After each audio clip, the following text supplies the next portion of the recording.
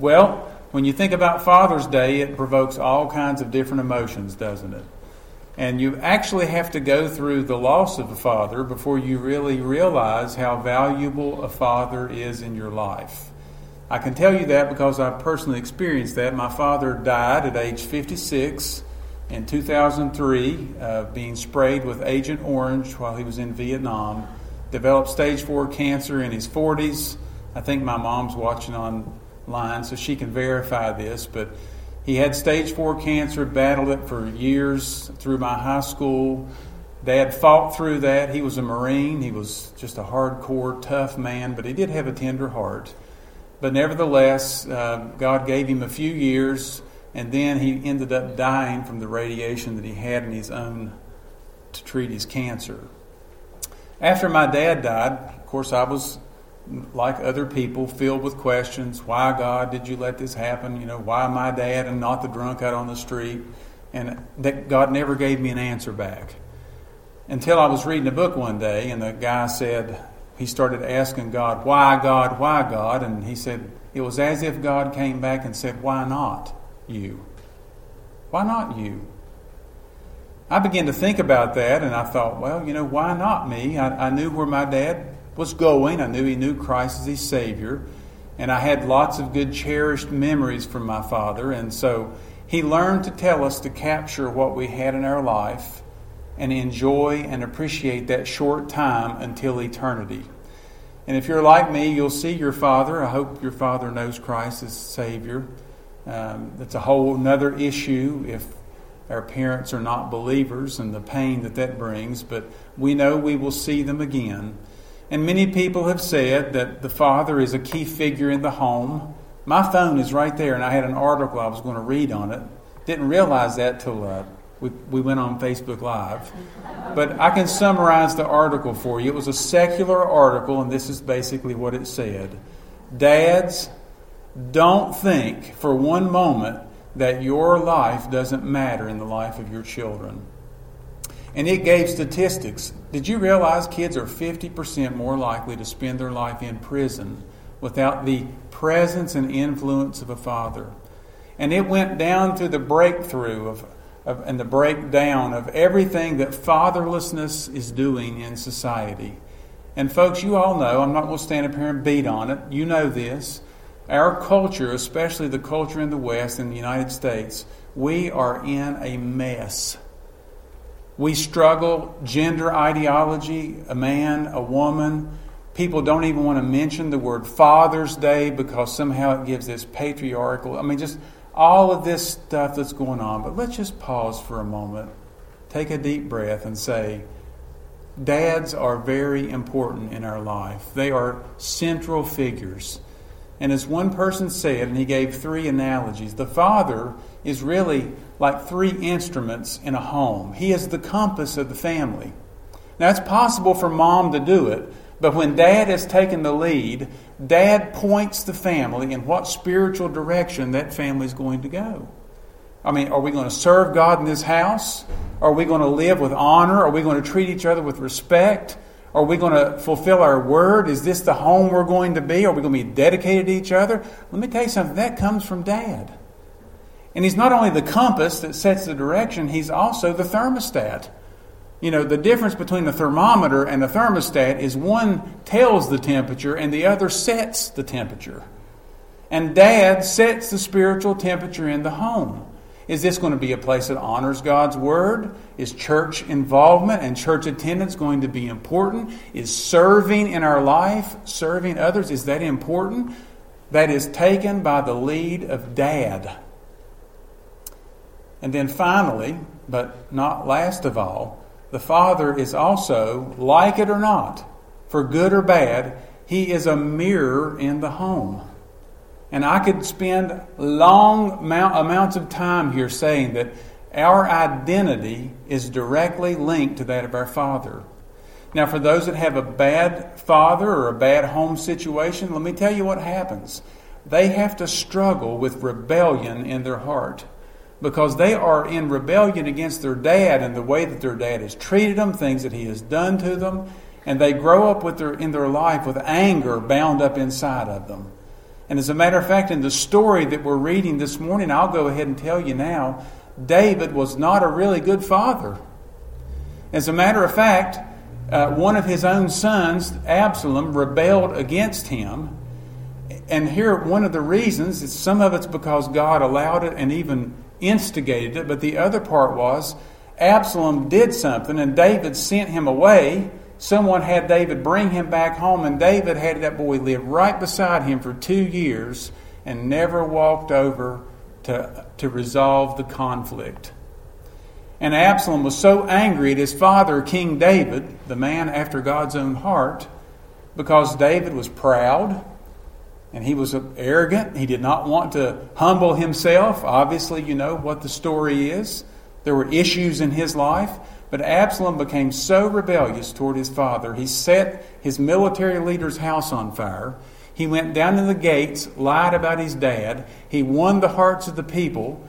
He ended up overtaking his father's kingdom and chasing his dad through the wilderness like Saul, and even having immoral relationships with his dad's own wives. All because of that hatred that was down in his heart.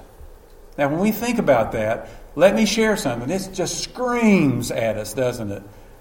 We've got to deal with the relationship with our Father. If you had a good Father and He's here, let me tell you something. You should hug Him. You should love Him. You should thank Him. You should give Him respect.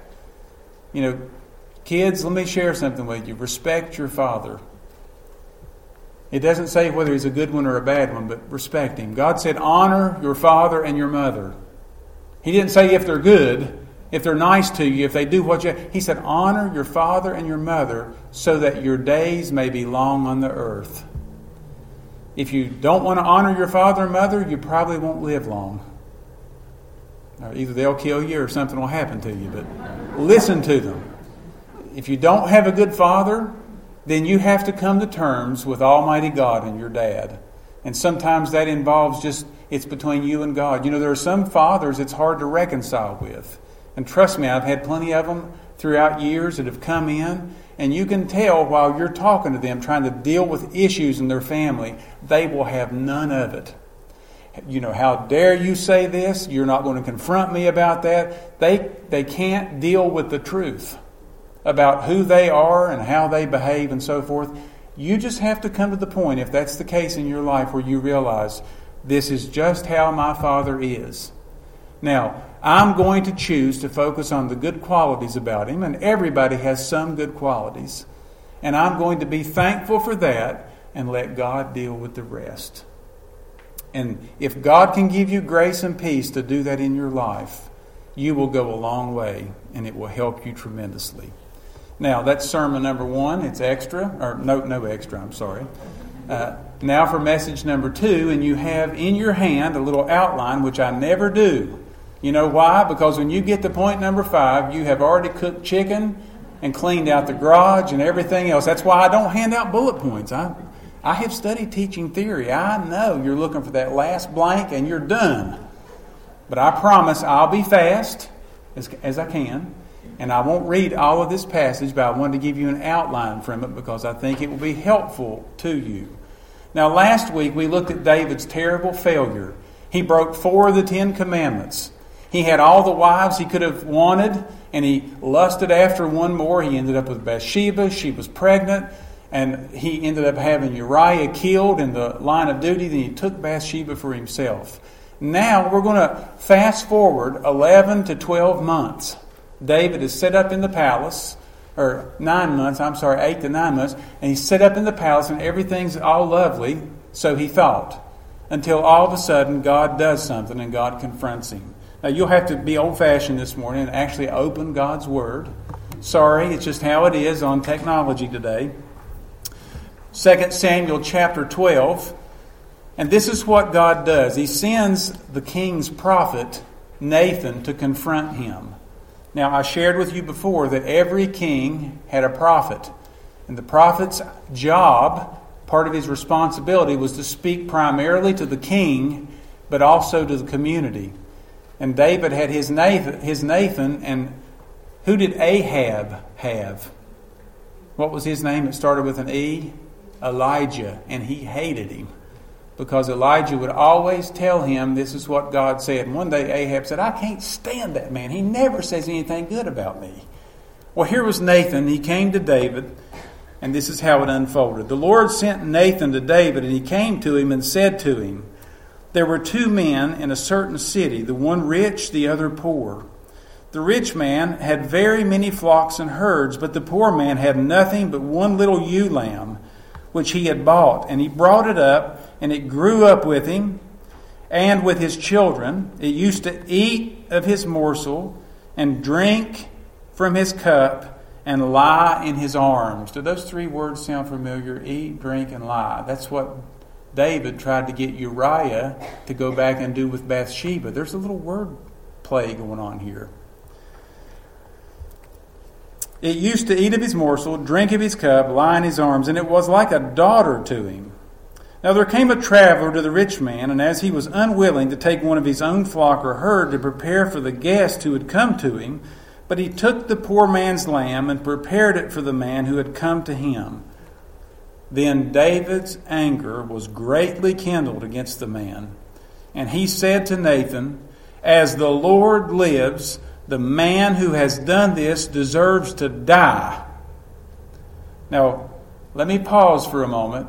If you stole someone's lamb back under Old Testament law, what was the penalty for that? It wasn't death. What was it? You would restore it either 2 or 3-fold. You would make things right with them. But there was no death penalty associated with this. However, David, in his anger and rage, because he was a shepherd, knew what it was like to get close to a little sheep, realized that this man who was greedy just went over and took it without cause or reason and killed it and just devastated this family. And so David sits there as the king, and part of the responsibility of a king in the East was to hear out cases, and he acted as a judge. He was like the chief judge of the land. So here David is just furious and says, the man shall die, and not only that, what else? He shall restore the lamb 4-fold because he did this thing and because he had no pity. Now you should underline that phrase, he had no pity. Because after this case is laid out, and by the way, this was very clever, and David, to be as wise of a man as he was caught in his own snare. Did you know that? Not only in this passage, but 2 chapters over, an elderly lady was put up to go in and telling David another story about David not being reconciled to his son, him being unwilling to go to Absalom. And David's caught in that story as well, by the way. The man shall die. Now, notice what happens. Nathan now is going to share with David, buddy, you are the man. Have you ever had those moments where you have so deceived yourself and we have gotten along so fine that all of a sudden now we are confronted and we are told, you're the man. Now, we could take time and go through, if we were in a classroom, we would talk about different times people are exposed, maybe you would say that, or laid bare, and how they respond to that. Now, by the way, this tells a lot about our character. Hear me carefully if you don't hear anything else today. And I believe this. You know, there's a difference between secret things that we hide and so forth and private things that we do. There's a distinction between secrecy and privacy. Okay? And everybody's entitled to some privacy in their life. However, secrecy in the sense of sin, we're talking breaking 10 commandments, doing things God tells us we shouldn't do, looking at things you shouldn't online and on your digital footprint. And by the way, please don't think that's a secret. Because every time you tap on something online, kids, you better listen to me. Every time you tap on something, your phone has an IP address and it is logged in a registry and people see every little thing that you do. And I don't care how many times you erase it on your browser and you try to cover your behind, you are exposed because someone sees exactly what you click on. It may not be your parents, but I want to assure you someone sees it. And one day, it can be used against you. And that is coming very, very soon. So, caution. But when we are exposed, how do we respond to that? There's a couple of different ways. Number one is we become defensive. Oh, how dare you confront me on, or we become blame shifting. Well, it wasn't my fault. Someone else really did it. Or to get right down to it, we can in fact own it. And whether you like David as a character in God's Word or you hate him, one thing you have to do is respect him. Because when David was confronted with his sin, what did he do? Nathan said, "You are the man." And David knew that he was exactly the man. Notice what Nathan says. "You are the man, and thus says the Lord God of Israel, I anointed you king over Israel. I delivered you out of the hand of Saul. I gave you your master's house. I gave you your master's wives into your arms, and gave you the house of Israel and of Judah." That would be like giving him the Democrats and the Republicans today. God allowed them to unite around him. It was a miracle. "And if this were too little, I would add to you as much more. Why have you despised the word of the Lord?" Now that's an interesting phrase. Why have you despised the word of the Lord? Why would God say that? Because he broke the 10 commandments that he was supposed to be enforcing. "Why have you despised the word of the Lord to do what is evil in his sight? You have struck down Uriah the Hittite with the sword, and have taken his wife to be your wife, and have killed him with the sword of the Ammonites." Now, this is the most scary verse in this whole section. "Now, therefore, the sword shall never depart from your house, because you have despised me and have taken the wife of Uriah the Hittite to be your wife." You had Uriah slain with the sword. David, the sword will never depart from your house. Now notice what he says in verse 11. "Thus says the Lord, behold, I will raise up evil against you out of your own house. And I will take your wives before your eyes and give them to your neighbor. And he shall lie with your wives in the sight of this in the sun. For you did it secretly, but I will do this thing before all Israel and before the sun." Wow.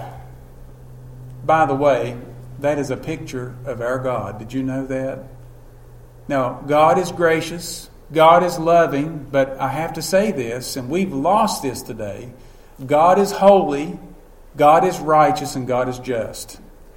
We will never be able to hide in our secrecy and in our sin. God will expose us. Some will never be exposed in this life. They'll be able to hide it all the way until either the judgment seat of Christ, where we as believers give an account for our life, or the great white throne judgment, where all unsaved people will give an account for the secrets of their heart, the secrets of their life, and according to their works. So there will be a time when everyone is exposed. Here, David is allowed to be exposed in his life. He owns it and admits it, but God tells him there will be consequences because of your breaking 4 of the 10 commandments. Now, notice what happens. What does David do? He hears all this. Look at what I gave you. Look at how gracious I've been to you. I've been merciful. I would have given you even more. You had all this, and yet you wanted more. And now he goes and he lays it on him. And David said to Nathan, "I have sinned against the Lord." You are the man. You're exactly right. I'm the man. I sinned against the Lord. You know, this is staggering. Here is this dad, this man, who's willing to own the failure in his life. I am the man. I have sinned against the Lord. Now notice what Nathan says to him, because God is very quick. And here's something you have to see about the nature of God. After God confronts us and after we confess, What does God do? Does He wait 9 months to tell us what He's going to do? No, praise God. David no more than got out of his mouth, I have sinned against the Lord, that Nathan comes right back, and this is what he says. I have sinned against the Lord. And Nathan said to David, and the Lord has also put away your sin. Now stop right there. I have sinned against... This man David was guilty of 4 of the 10 commandments. Can you all name them? Coveting. What else had he done? He had lied. He had committed adultery, and he committed killing. He had killed an innocent man. 4 of the 10 commandments he dashed. And David, the moment he confessed, I have sinned against the Lord, what did God do? God said, the Lord has also put away your sin. He took it away. Now let me tell you something really encouraging here. These are some pretty major charges.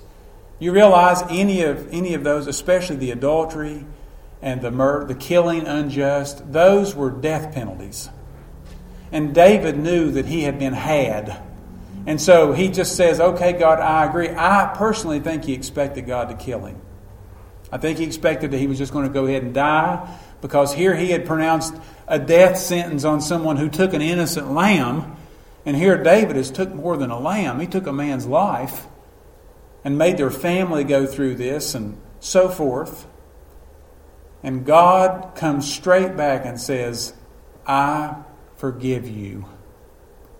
Now, I want you to know something. Those are some wonderful words.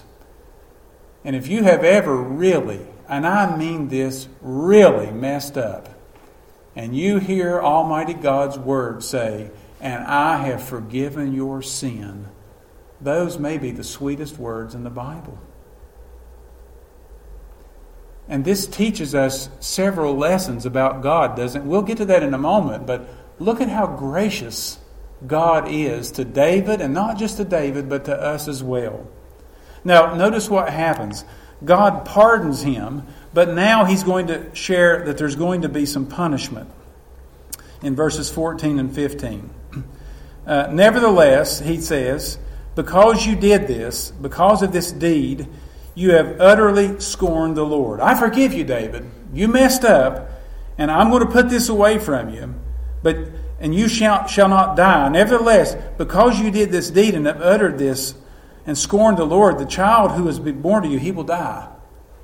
I'm going to intervene, and the child that Bathsheba has will die. Now, let's not get off in questions right here, because I could start asking them, well, the child was innocent. Why would God take the child's innocence? The point is, this was a judgment upon David. And yes, God was going to use this infant as a point to judge King David. We'll have to talk about that some other time, whether you think that's fair or not. I can't stand up here and defend God. I don't have to. He did what he knew he was going to do, and this is what he chose to do. And then Nathan turned and walked out of his house. Now, David doesn't just stop there. He actually utters a prayer. And what does he say? Therefore, verse 16, David therefore sought God on behalf of the child. He fasted, went in, and lay all night on the ground. And you know the story. The child's life ends up being taken. And then Bathsheba ends up in verse 24 and 25. He goes and comforts his wife. She becomes pregnant again. And now she's going to have who we know as Solomon, but God named him as Jedediah, because God was going to take all of this problem and sin and murder and conspiracy, and God was going to turn it around for something good. This is called the grace of God, folks. Bathsheba was in the line of Jesus Christ. So God took this relationship, which was horrible and caused judgment and problems and pain, and ended up blessing it and using it in a great way. In fact, she is mentioned or alluded to in the genealogies of Jesus. Fascinating how God would choose to use this sin and reverse it in such a great way. And then there is the last section here, verses 26 through 31, is a account where David's military goes in and they fight and encircle this other mighty nation. And Joab calls out and says, tell David to come here so that he can get the credit for overtaking this, lest the people think that I'm the one who's going to do it. And by the way, that's a loyal man, isn't it? And so he brings David. David goes. They win the victory. Why is that even in chapter 12? Here's the reason. Because it is showing you that even though David sinned, and even though David's punishment is being carried out, that God's blessing was still upon David as king, even though he had really blew it. And that's called hope. God was still fighting the battles for King David. Now, in light of all that, what are some lessons that you and I learn from this tragic mistake in David's life? What are some lessons? I'm going to give you 5, and here they are. You fill in the blank or just let it absorb in your mind. Number 1, it is easier to see the sin of others instead of seeing the sin of our own. You know, it was interesting. You can talk to people who really can point out sins in other people's lives. Failures, shortcomings. But you know what? It is so difficult to see their own. And the lesson that we see about David, and this is the lesson we want to see, we want it to be easier for us to see our own sin than it is to see others. And a good way to do that is, when you see someone who is really messed up, rewind your life. Go back in your life and put yourself in a different position. Folks, it is the grace of God that I am even standing here today. You do not understand, and I won't go into glorying in terrible things, but we grew up in a very, very rough place. I'm talking by the time, before we were 10 years old, awful things had been exposed in our life. It's a wonder. It's the grace of God that, first of all, we lived, and second of all, we were able to even be used by God. He spared us. And in some ways, that is a blessing in my own life, and I want to tell you why. Because I saw enough failures in my own life and in the lives of people who were close to me that I realized how easy it is to mess up.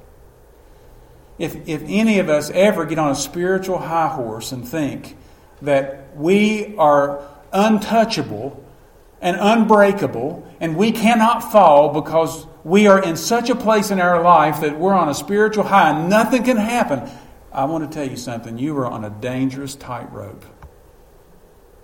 Because we are just one issue away from being led down a trail that ends in disaster.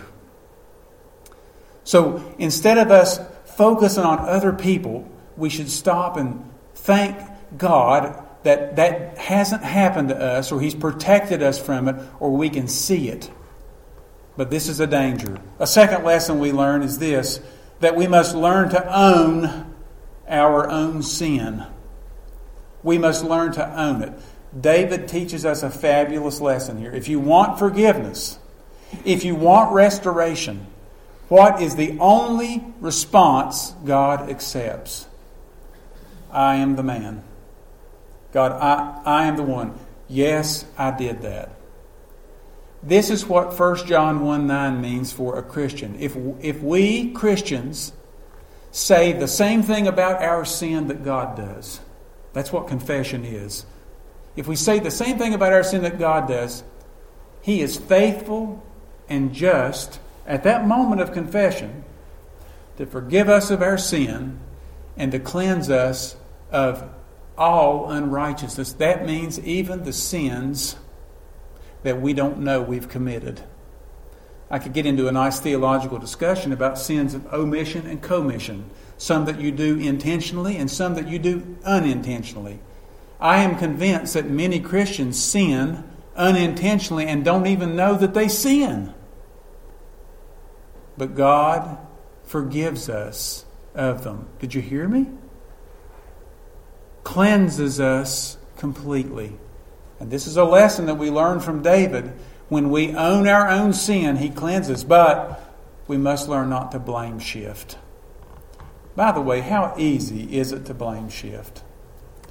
Let's say you're sitting at your office, and let's just say you work in computers, and you know how to do things on the computer, and all of a sudden you're at fault and you mess up. However, because you're in technology and you're able to switch a few wires, click some things here, you can now blame that problem on either the network, or you can blame it on somebody else, or you can take the blame off of yourself. And you just manipulate things just a little bit, and you go, well, I can kind of get my hide out of this, and you go through with it. Now let me ask you a question. Does God bless that? Does He? You say, well, I don't care what God blesses. I know what my boss would do. Okay, well, God is the one that we're working for. I'm trying to help us theologically think that as believers, we belong to Him. We work for Him. And what does Paul tell us? When we go to work, we don't go to work as for our boss. We go to work for God. He's the one watching us work and what we do. We're working not as men pleasers, and so when they see us with their eyes, we're serving God with our heart. Okay? We have to be accountable and have character and own it. Don't blame that. When we mess up, when we sin, when we do things that we shouldn't, what do? We own it. I could go all the way through Scripture and talk about people that blame shift, they deny, they twist, they turn. But God does not bless that. He blesses honesty in our character when we just say, I'm the one that did that. By the way, that's hard to do, isn't it? One of the reasons is because we let people know we're frail. Can I apply this to dads? Boy, let me tell you. We're all dads, we're all human, and we all mess up. My dad messed up. My dad made mistakes. I have messed up. I continue to mess up and make mistakes in parenting with my boys. I'm sure I'll get on the age that some of you are and look back and say, well, I should have, would have, could have. But, when you're in the moment, you're learning every step and every day and moment of life. But one thing I hope, and I hope at my grave, that my children will at least be able to say, one thing I can say about Dad was when he messed up, he was willing to say he did, and he was willing to own it. He didn't try to powder coat them, but now I joke with them and blame them, but I end up taking responsibility for it. I'm talking about down in the depths of seriousness here. That we will humble ourselves and own our own mistakes. Well, that's lesson 2, and I hope you get it, because here's lesson 3. When we seek forgiveness, it is found in Jesus. Now, are y'all with me this morning? I want you to hear me. Imagine, put yourself in David's shoes. You've coveted, you've lied, you've committed adultery, and you've taken someone's life who was innocent. And now you're standing before God and you're waiting to hear from Almighty God. And by the way, the fear of the Lord should be something that causes us to have wisdom, shouldn't it? Well, David despised the Lord, despised His word, and now God sends someone. And David knew enough about God to know that God could get even.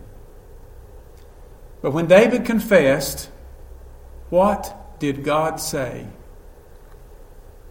Your sins have been pardoned and you will not die. Wow. Does the same thing apply to us today as believers in Jesus? Absolutely it does. All of these sins that David committed were intentional and there was zero sacrifice for them. Do you understand that? David had no chance at ever offering a sacrifice and being forgiven. He was totally dependent upon the Day of Atonement, when the high priest offered one sacrifice for the nation, and David was engaged, saying that on that animal is laid my breaking of the 10 Commandments, and if God accepts that, I'm forgiven. That's how they had to do it, by the way. One day a year on the Day of Atonement. But here David confesses, and you hear the clearest statement, the Lord has forgiven your sin. What a blessing. By the way, I went a long time as a Christian And I think this is very possible in our lives, especially either young Christians or Christians that don't understand God's Word. They don't have a good grasp of what forgiveness means. They really struggle with their salvation here. Either because, number one, they don't understand what it means and how you are to make your sins right. Or number two, they don't understand the depth of God's willingness to forgive. And I'm going to help you with that in just a moment. But God was very, very gracious in His forgiveness. The fourth lesson we learn is this, is that even when God forgives our sin, there still may be consequences. You remember when David told Nathan, the man shall repay that lamb 4 times? Guess how many of David's children died in his kingship? 4. 4 of them died. Guess how many problems David had throughout his life? Folks, this was the turning point in his life. God never took His hand of judgment. It was interesting because there was a hand of judgment and a hand of blessing upon him. If you get to the end of 2 Samuel, you'll see a case there where David numbered the nation of Israel, which was a sin because after they took a census, they would often go back and gloat about how many Twitter followers they had, how many people in the military. And if they had a bigger army than other people, then they would become very self-reliant. And God said, you're not to number your horses or your people or your warriors because you are to be dependent upon me. Well, David did it. God sent down a message, and David did some other things, by the way, that made God angry. On one particular occasion, a prophet came and said, because of this particular sin, you have 3 options. 1, you can let this deadening pestilence come. 2, let an invading army come in. Or number 3, turn yourself over to God and let His judgment fall. You know what David said? He said, I don't want to be in the hands of any man. And I hate for the people to have to suffer like this. Let me just go into the hands of God because I trust Him more than I do people. And God did take vengeance out, but He did stop and relent His hand. God was merciful. So whenever you think about David and you think that David got away with his sin, you haven't read the rest of the story. He lived a life of sorrow and struggle. Now, let me pause. Does this mean because you have made a mistake in your life or I've made a mistake in my life that trail is going to haunt me down through the rest of my life? Not necessarily. Now, I am no one to go into your life and say, this is happening because of that, or this is not happening. I'm nobody to say that. And neither is anyone else. They don't know. But I can tell you, in David's case, and you have to hear me here, in David's case, the king's judgment was taken out upon him as a direct reflection of him being God's son to the nation. And oftentimes in the Old Testament, the nation was treated as the king behaved. And I could take all kinds of time and go through that. You just have to take my word for it. If you had a wicked king, the people would suffer. If you had a righteous king, the people would flourish. Because God dealt with the people as He dealt with the king. And God was going to make sure David never forgot his sin. As a matter of fact, there's a story over in 1 Kings when David was dying. You may read through your Bible periodically and come across stories and go, what is this? David was cold as an older man. And one of the only ways he could get warm was for them to bring a young girl in who was never married. And she laid with David and he just kind of scooted up against her and became warm. That passage is very clear to say, and David never made a move on her. David was a broken, changed man at the end of his life. He wasn't a dirty-minded old man. God had broken him, and God had used him. But even when God forgives our sin, there still may be consequences. And then finally, even in our sin, God never, ever gives up on us. Have you ever heard somebody say this? I'm through with you. I was listening to someone talk the other day. I'm through with you. Well, praise Jesus that He never says that about us. No matter how much we've messed up, He never stops loving us. And this is the depth and the gravity of His love. It's unfathomable. I mean, it's hard to get your hands around why and how much He actually loves us. Now, what I want you to do with me is take your Bible, either on your phone or the one in your hand, and I want you to turn to Psalm 103. And I want you to listen to this psalm on Father's Day as a man who has went through this struggle. Because David knew that he had a good father. Are you ready to read this with me? Psalm 103, I'm going to start in verse 1. Bless the Lord, O my soul, and all that is within me. Bless His holy name. Bless the Lord, O my soul, and forget not all of His benefits. You ready? This is going to become real. Who forgives all your iniquity. And trust me, David says, I experienced it. Who heals all your diseases. And he experienced that. Who redeems your life from the pit. Who crowns you with steadfast love and mercy. Not with this ivory crown. He crowns you with His what? Are y'all reading it with me? His unrelenting love and mercy. Who satisfies you with good so that your youth is renewed like the eagles. Even when you're an older man. The Lord works righteousness and justice for all who are oppressed. I know that about the life of Uriah and the life of Israel. He made known His ways to Moses, His acts to the people of Israel. The Lord is merciful and gracious, slow to anger, abounding in steadfast love. He will not always chide, nor will He keep His anger forever. He does not deal with us according to our sins,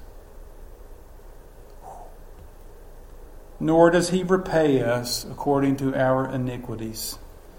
For as high as the heavens are above the earth, so great is His steadfast love toward those who fear Him. As far as the east is from the west, so far does He remove our transgressions from us. As a father shows compassion to his children, so the Lord shows compassion to those who fear Him. For He knows our frame. He remembers that we are dust. As for man, his days are like grass. He flourishes like a flower of the field. For the wind passes over it, and it's gone, and its place knows it no more. But the steadfast love of the Lord is from everlasting to everlasting on those who fear Him. And His righteousness to children's children, to those who keep His covenant and remember to do His commandments. The Lord has established His throne in the heavens, and His kingdom rules over all. And by the way, may I say that includes China, Russia, Iran, Venezuela, and every other big nation that's in the world today. And let me include America. Bless the Lord, O you His angels, you mighty ones who do His word, obeying the voice of His word. Bless the Lord, all His hosts, His ministers who do His will, and bless the Lord, all His works, in all places of His dominion. Bless the Lord, O my soul. Wow. What a word from a man about God.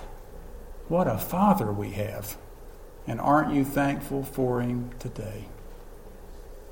You have anything you need to say to Him this morning? You need to confess? Maybe there's secrets in our life that we're not sharing. This is our time to tell God. Maybe if you don't have anything like that in your life, it's a great time to be thankful for our Father and what He has protected us from, what He does for us. But I'm going to give you just a few moments to respond to God. Will you do that this morning? Father, we come before You in silence now to speak to You. So as Your people, speak. May you hear our prayers.